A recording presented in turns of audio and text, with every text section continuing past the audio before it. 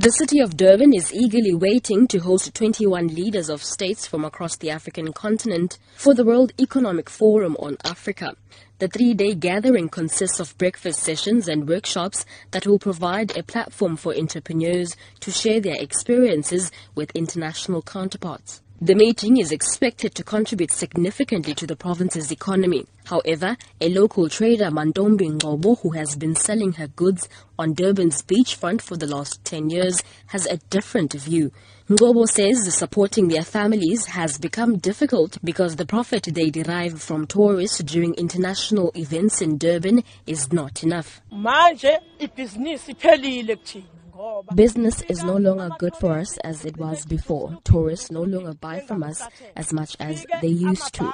They normally just browse and they are taken by a bus to the market where they buy.